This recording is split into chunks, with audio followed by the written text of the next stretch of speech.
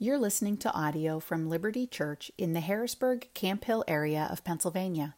For more information, please visit www.libertyharrisburg.org. That's liberty with an I, harrisburg.org. As we've said in this series, it's kind of been our refrain, our summary sentence for the entire series in the book of Acts. Acts is about the Spirit of God empowering Jesus' church to advance God's mission. And Acts chapter 8, as we'll see in just a moment, serves as an important progression in the early church. For the first time in this book, we're going to see the Spirit empower Jesus' church to advance God's mission outside of Jerusalem. Outside of Jerusalem.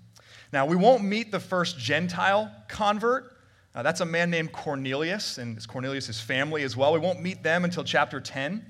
But here in chapter 8, as Philip goes to Samaria, and then later meets a God-fearing Ethiopian on the road to Gaza, we start to see the spread of the gospel across really significant lines that formerly would have been thought incomprehensible to break. So I invite you now to listen with open ears to this book that we love. This is Acts chapter 8, and I'll begin there in verse 1. And Saul approved of his execution, his being Stephen's, we read about last week. And there arose on that day a great persecution against the church in Jerusalem, and they were all scattered throughout the regions of Judea and Samaria, except the apostles. Devout men buried Stephen and made great lamentation over him. But Saul was ravaging the church, and entering house after house, he dragged off men and women and committed them to prison. Now those who were scattered went about preaching the word. Philip went down to the city of Samaria and proclaimed to them the Christ. And the crowds with one accord paid attention to what was being said by Philip when they heard him and saw the signs that he did. For unclean spirits, crying out with a loud voice, came out of many who had them, and many who were paralyzed or lame were healed. So there was much joy in that city. But there was a man named Simon who had previously practiced magic in the city and amazed the people of Samaria, saying that he himself was somebody great. They all paid attention to him from the least to the greatest, saying, "This man is the power of God that is called great." And they paid attention to him for a long time, because for a long time he had amazed them with his magic. But when they believed Philip as he preached good news about the kingdom of God and the name of Jesus Christ, they were baptized, both men and women. Even Simon himself believed, and after being baptized, he continued with Philip. And seeing signs and great miracles performed, he was amazed. Now when the apostles at Jerusalem heard that Samaria had received the word of God, they sent to them Peter and John, who came down and prayed for them that they might receive the Holy Spirit. For he, the Holy Spirit, had not yet fallen on any of them, but they had only been baptized in the name of the Lord Jesus. They then laid their hands on them, that is, Peter and John laid their hands on the Samaritans, and they received the Holy Spirit. Now when Simon saw that the Spirit was given through the laying on of the apostles' hands, he offered them money, saying, "Give me this power also, so that anyone on whom I lay my hands may receive the Holy Spirit." But Peter said to him, "May your silver perish with you, because you thought you could obtain the gift of God with money. You have neither part nor lot in this matter, for your heart is not right before God. Repent, therefore, of this wickedness of yours, and pray to the Lord that, if possible, the intent of your heart may be forgiven you. For I see that you are in the gall of bitterness and in the bond of iniquity." And Simon answered, "Pray for me to the Lord, that nothing of what you have said may come upon me." Now when they had testified and spoken the word of the Lord, they returned to Jerusalem, preaching the gospel to many villages of the Samaritans. Verse 26, Now an angel of the Lord said to Philip, "Rise and go toward the south to the road that goes down from Jerusalem to Gaza. This is a desert place." And he rose and went. And there was an Ethiopian, a eunuch, a court official of Candace, queen of the Ethiopians, who was in charge of all her treasure. He had come to Jerusalem to worship and was returning, seated in his chariot, and he was reading the prophet Isaiah. And the Spirit said to Philip, "Go over and join this chariot." So Philip ran to him and heard him reading Isaiah the prophet and asked, "Do you understand what you are reading?" And he said, "How can I, unless someone guides me?" And he invited Philip to come up and sit with him. Now the passage of Scripture that he was reading was this. It's from Isaiah 53. "Like a sheep he was led to the slaughter, and like a lamb before its shearer is silent, so he opened not his mouth. In his humiliation justice was denied him. Who can describe his generation? For his life is taken away from the earth." And the eunuch said to Philip, "About whom, I ask you, does the prophet say this? About himself or about someone else?" Then Philip opened his mouth, and beginning with this scripture, he told him the good news about Jesus. And as they were going along the road, they came to some water, and the eunuch said, "See, here is water. What prevents me from being baptized?" And he commanded the chariot to stop, and they both went down into the water, Philip and the eunuch, and he baptized him. And when they came up out of the water, the Spirit of the Lord carried Philip away, and the eunuch saw him no more, and went on his way rejoicing. But Philip found himself at Azotus, and as he passed through, he preached the gospel to all the towns until he came to Caesarea. And this is God's word. Let me pray for us. Eternal God, whose word silences the shouts of the mighty, quiet now within us every voice but your own. Speak to us now through the suffering and the death of Jesus Christ, that by the power of your Holy Spirit, we may be people who show Christ's love in lives that are given to your service. And it is in his name that we pray, and it is by your power alone that we ask these things. Amen.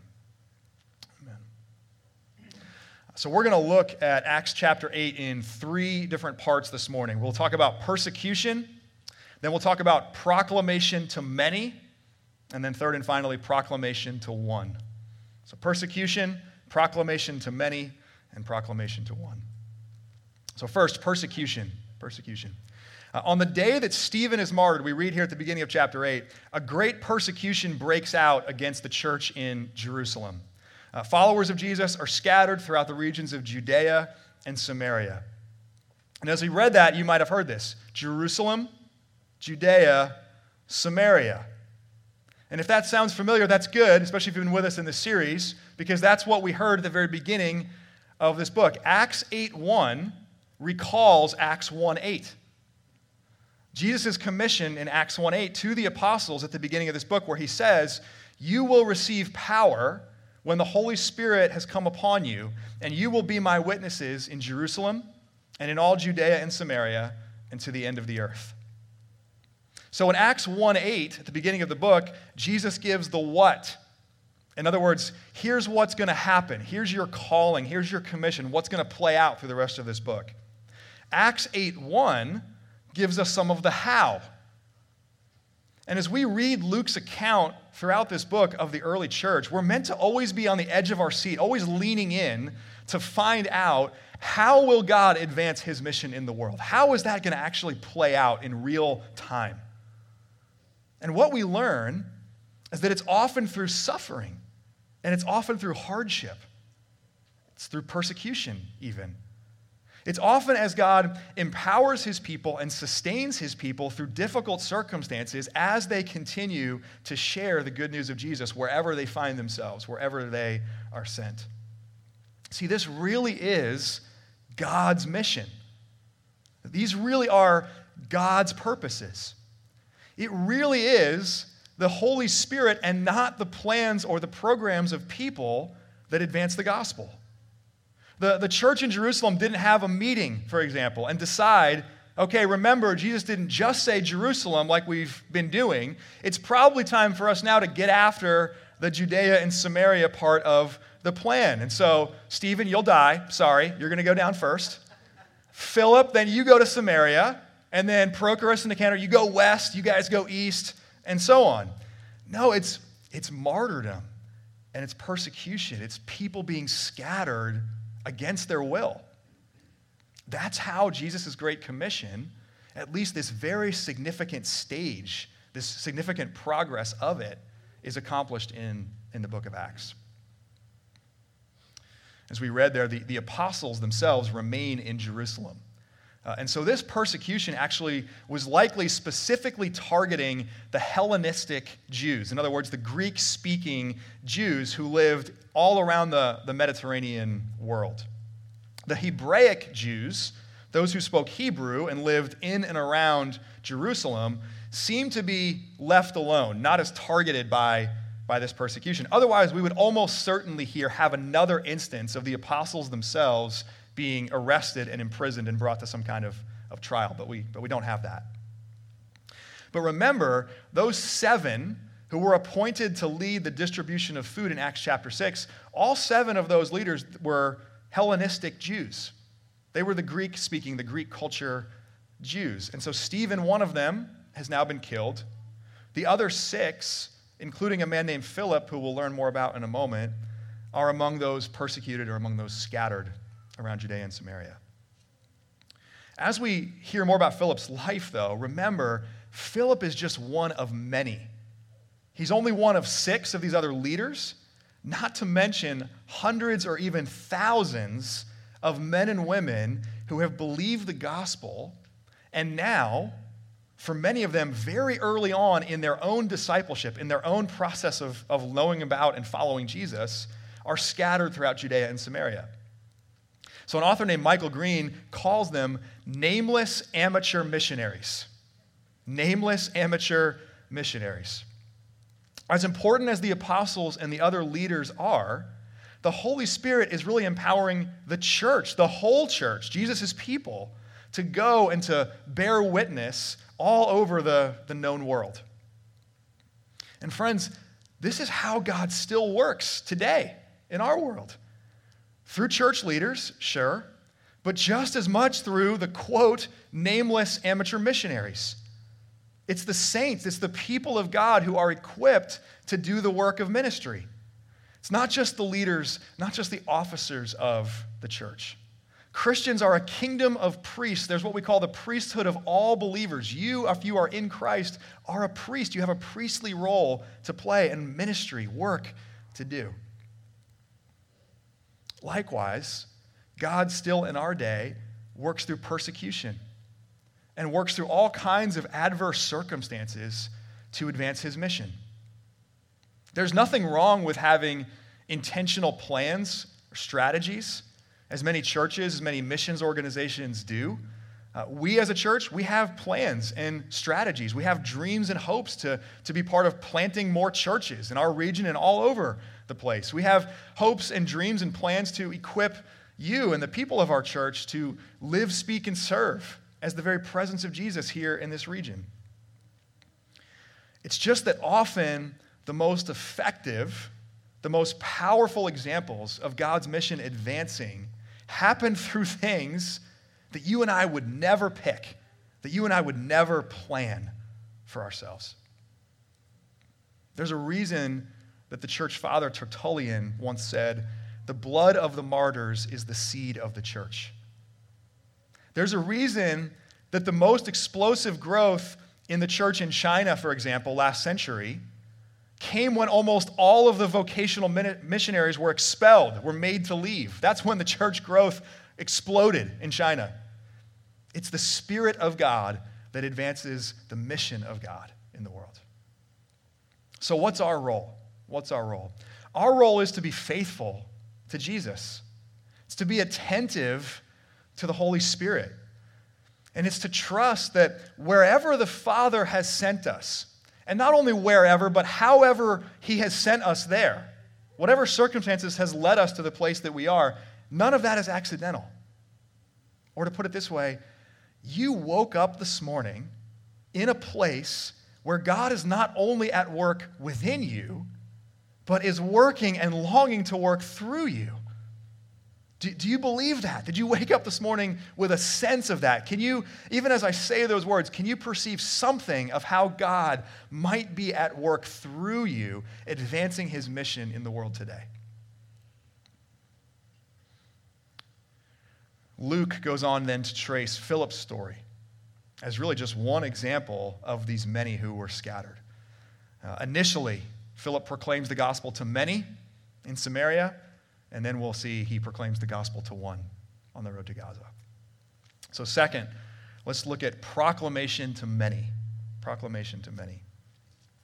Philip travels down to Samaria. He heads north, but when it says down to Samaria, that's talking topographically. Jerusalem has a higher elevation than Samaria. So he's heading north, but down to Samaria. And as he proclaims Jesus, as we read, his words are accompanied with powerful signs and wonders. He casts out demonic spirits. He heals many people. And all told, it brings great joy and has a really widespread effect in Samaria. In the process, we meet this man named Simon, Simon the magician, or Simon the sorcerer, as he's known. And we'll only take a minute on Simon today. He's a fascinating example of someone who professes faith in Jesus for all the wrong reasons. For all the wrong reasons. He's impressed by Philip's miraculous signs. He looks at Philip and goes, "That's better than my magic. That's something more than what I've been able to do." He eventually tries to buy the Holy Spirit's power from the apostles. The term simony, it's kind of an antiquated term in English, but the English term simony refers to commercializing spiritual things, or specifically to buying a role, to buying an office in the church. This is the guy where we get that term from. Simon is what led to the term simony. And then when Peter rebukes him for trying to buy the power of the Holy Spirit, he doesn't really repent. Did you notice that? Peter says, "Pray to the Lord." And instead of praying to the Lord, he says, "Can you pray for me? How about you pray for me? Pray that doesn't happen to me." Later church tradition, so it's not in Scripture itself, but later church tradition records that Simon went on to lead his own cult. He became an arch rival of the Apostle Peter, and he actually was the author of many, if not all, at least according to one line of tradition, of the Gnostic heresies that plagued the church in the 2nd century. So that's where Simon's life went, at least according to the tradition that's recorded for us. All of that to say, do we come to Jesus for Jesus' sake, out of love for him, out of a desire to be known by him and to know and follow him? Or is Jesus to us just a means to some other end? Is he just a means to some other end? For Simon, Jesus was a means to position, recognition, and power. He liked having the Samaritans hang on his every word and watch him with amazement. And now there's something better than his power there. And he's like, "Well, I want to keep my spot here, so let me have that power too." Jesus wasn't his God, in other words. Position, power were his gods. Maybe for you it's not position or power. Maybe it's a sense of moral superiority. That you're part of Team Jesus, unlike all those terrible people over there. Maybe it's because you think following Jesus guarantees you happiness or a blessed life, however you might be defining that. Whatever it may be, when the impure motives, when these corrupted intents of our heart are exposed, listen to Peter's rebuke, or the rebukes of people like Peter, and repent of those impure motives, repent of those corrupted intents. Let us be people who pursue Jesus for Jesus' sake and not for the sake of something else. But back to the many Samaritans. Verse 12, they hear Philip proclaim the good news about Jesus, and it says many men and women are baptized. But then look down at verses 16 and 17, because I'm sure at least for some of you this was like, what in the world is going on? 16 and 17, the Holy Spirit had not yet fallen on any of them, but they had only been baptized in the name of the Lord Jesus. Then they, Peter and John, laid their hands on them, and they received the Holy Spirit. How is it possible to receive the word of God, to believe in the name of Jesus and be baptized, but to not receive the Holy Spirit? Back in Acts chapter 2, specifically verses 38 and 39, Peter's Pentecost sermon, he said, "Repent and be baptized, every one of you, in the name of Jesus Christ for the forgiveness of your sins, and you will receive the gift of the Holy Spirit." In other words, there's not a separate event. There's not a separate receiving of the Spirit. There's no mention here of needing the apostles to come and lay their hands on you in order to make that happen. So why is that the case here in Acts chapter 8? It's because Jesus has one church. And I'll explain that. Jesus has one church. And for the early church to really understand that, for the Samaritans themselves to really understand that, they needed definitive evidence that the same gospel and the same Jesus and the same Spirit was forming one new church comprised of both Jews and Samaritans. See, remember, there was 1,000 years of hostility between these groups of people. Samaritans were the descendants of the 10 northern tribes of Israel. But they were considered half-breeds by the southern tribes, by the Jews, because those northern tribes had intermarried with Assyrians and other people from the ancient Near East. And then in the 4th century BC, the Samaritans set up their own rival temple on Mount Gerizim. They said, we don't recognize the temple in Jerusalem. That's your temple. We have our own up here. And they rejected the teaching of the prophets in the Old Testament. They only recognized Moses and the Pentateuch, the first 5 books of the Old Testament scripture, as authoritative. So as one scholar put it, the Samaritans were despised by the Jews as hybrids in both race and religion, both heretics and schismatics. And we see, if we read the gospel accounts in the New Testament even, we see that attitude reflected there. Jesus' parable, his famous parable of the Good Samaritan, is as scandalous as it is because of that 1,000-year hostility. As is Jesus' interaction with the Samaritan woman at the well in John chapter 4. The apostles James and John, brothers, known as the sons of thunder, once wanted to call down fire from heaven on Samaria because they did not receive hospitality from the Samaritans. But think about this. Now, that same man, John, along with Peter, are sent by the apostles to Samaria with a totally different kind of fire from heaven. And their visit, the apostles' visit, is also really vital for us to understand what's happening here in Acts chapter 8. See, the apostles, as we read this book, they're not sent to investigate everything. Can you imagine how crazy that would be for 12 men to just chase around thousands of disciples as they spread out around the world just to confirm everything or lay hands on everyone? They're not sent to investigate everything. They are sent when the gospel crosses another significant barrier.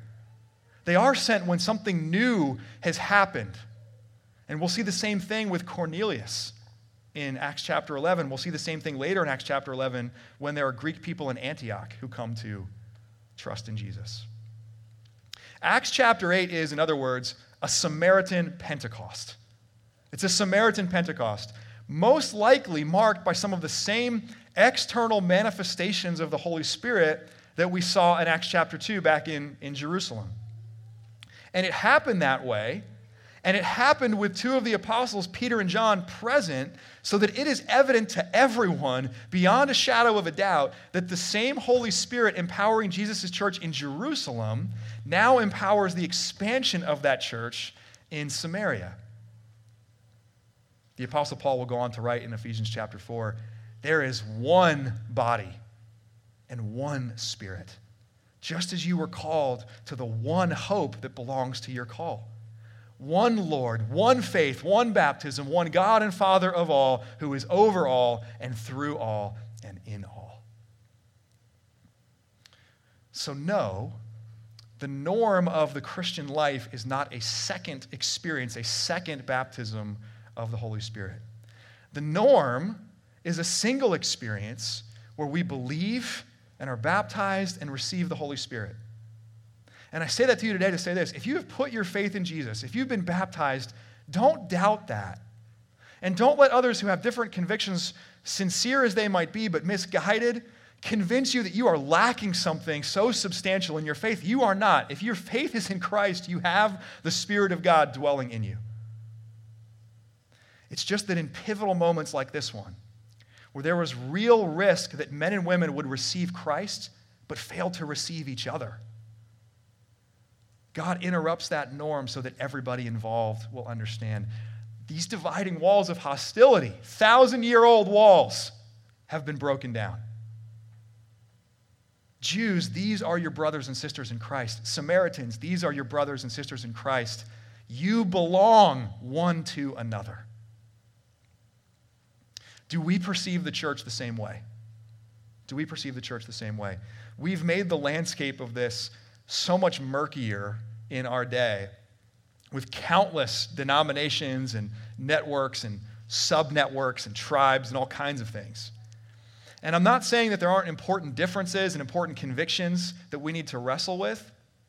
I am saying that if another image bearer of God has believed in Jesus and has been baptized for the forgiveness of his or her sins, and therefore has the Spirit of God dwelling in them, let's recognize them as brothers and sisters in the Lord. Let's recognize them as such. If the Jews can recognize Samaritans, if Samaritans can recognize Jews, then certainly we can recognize the one Spirit at work across cultural and ethnic and racial and denominational lines in our day. As they make their way back to Jerusalem then, Peter and John proclaim the gospel to even more Samaritans. I don't think they would have done that had they not experienced this Samaritan Pentecost. We'll see in just a couple chapters, Peter is not eager to share the gospel beyond the Jewish people. He's not eager to do that. He's very reluctant to do that. I don't think they would have gone preaching to these villages in Samaria if not for this. But as God used Philip, he now uses Peter and John to likewise proclaim the gospel to many, to many. Just as important, though, is proclamation to one, to one. And so third, let's look at this last section of Acts chapter 8. Again, prompted by the Spirit, Philip heads south. He was formerly in the north in Samaria. Now he's south, the 60-mile road between Jerusalem and Gaza. And there, he meets an Ethiopian eunuch. This man is an important civil servant. He's the treasurer of the queen of all of Ethiopia. And he's just come, we read there, from Jerusalem, where he traveled to worship.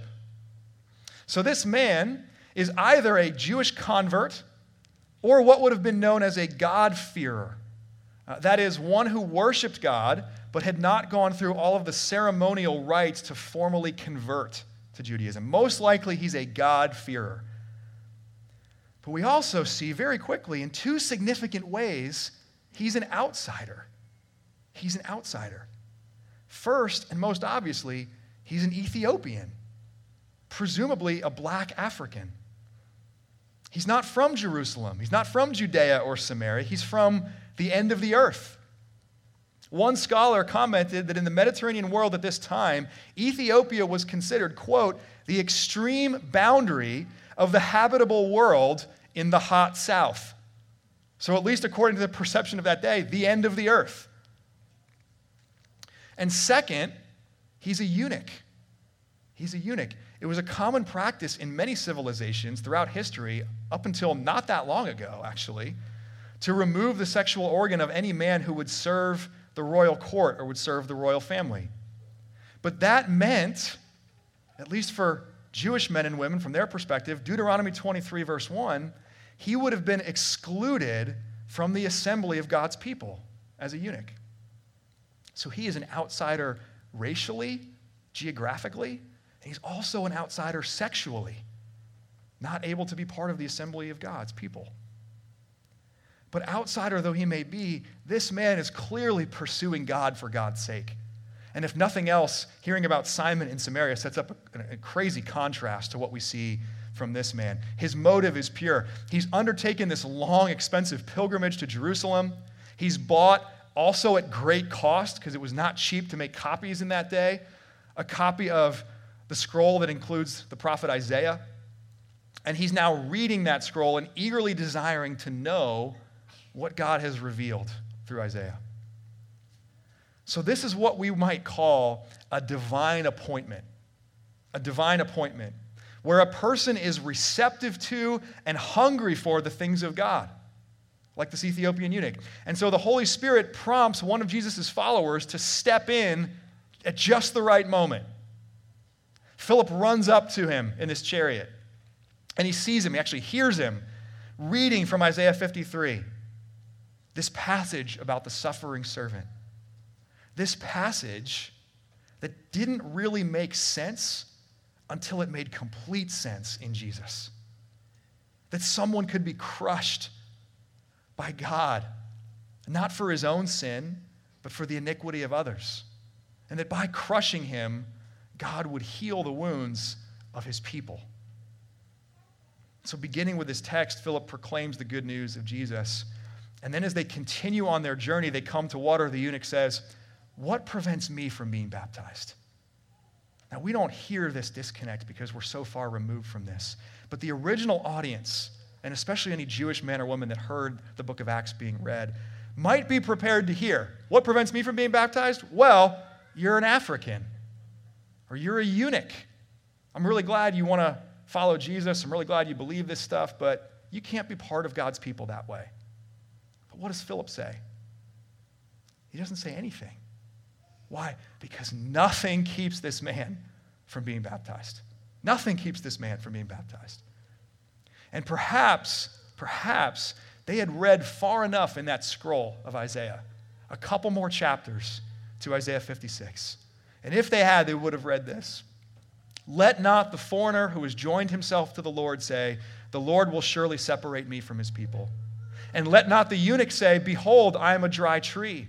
For thus says the Lord, to the eunuchs who keep my Sabbaths, who choose the things that please me and hold fast my covenant, I will give in my house and within my walls a monument and a name better than sons and daughters. I will give them an everlasting name that shall not be cut off. In Acts chapter 8, an Ethiopian eunuch is given an everlasting name, a name that is better than sons and daughters. Nothing prevents him from being baptized. Is that any less significant than when Philip or when Peter and John proclaimed the gospel to many in Samaria? Not at all. Not at all. God, our God, is a God who cares about the many and wants the gospel to be known by the many, but a God who cares about the one. This persecution that scatters the church and it propels the good news of the gospel across these hostile dividing lines of Jews and Samaritans. And at the very same time, propels the gospel to this one image bearer of God, formerly excluded, but now welcomed into Jesus' one church. And all of this is just a glimpse of Philip's experience. One disciple among hundreds of scattered people. All of which to say, Christian, you have the same Holy Spirit dwelling in you. You have been given the Spirit of God for this, to seal you in Christ, a deposit guaranteeing your inheritance, yes and amen, but also to empower you to proclaim the gospel, to be one who bears witness to the good news of Jesus. Some of us will have opportunity to do that with many. Maybe that's through an event, through a class at your school, through a presentation at work, through an online platform. And if you do, and as you do, praise God for those opportunities to proclaim the gospel to many. But just as significant, and something that all of us have had and will have opportunities for, is to proclaim the gospel to one. So ask God to provide for you, because the Spirit of God dwells in you, to provide for you divine appointments, like Philip with the Ethiopian eunuch. Be sensitive to the Holy Spirit's prompts. And when the Spirit does prompt, send that text message, make that phone call, set up that time for coffee or conversation with a person. Maybe even right now, in this moment together this morning, the Holy Spirit is prompting you and bringing someone's name to your mind. Someone that you would long to see come to put their faith in Jesus. If there's a name that comes to your mind even now, don't ignore that. Don't ignore that. Like Philip, whether it is with many or with one, wherever he finds himself, he is always thinking, wherever I am and whoever I'm with, these are people that God desires to bring into his kingdom. And I am here empowered by having the indwelling Spirit of God within me to be part of that process. So because Jesus is the suffering servant, because by his wounds we are healed, and because he has one church, and in his crucified flesh has broken down the dividing walls of hostility, wherever you find yourself, and however you found yourself there, may you proclaim the name of Jesus to the many and to the one. Amen. Amen. Let me pray for us. Oh Lord our God, you have given to us the glorious gospel of our risen Savior and Master. We rejoice in that gospel. We rejoice in what that means for us, that the very Spirit of God dwells within us because we have come to know and to love and to follow Jesus. So we pray now that you would grant that as we have joyfully received this good news for ourselves, that we would likewise joyfully share it with others. And that in all of that we would ever give glory to you, by whose grace alone we are what we are. Thank you for the way your gospel makes one church. We rejoice that we are part of that one church. Even now as we come to this table, help us to not only remember your sacrifice, to anticipate the consummation of your salvation, but also to come as one to this table, to remember that all the things that in former times would have divided even us in this room, we are one in Christ. And it's in his name we pray these things. Amen. Thank you for listening to audio from Liberty Church. To learn more about our church or to listen to previous recordings, visit www.libertyharrisburg.org.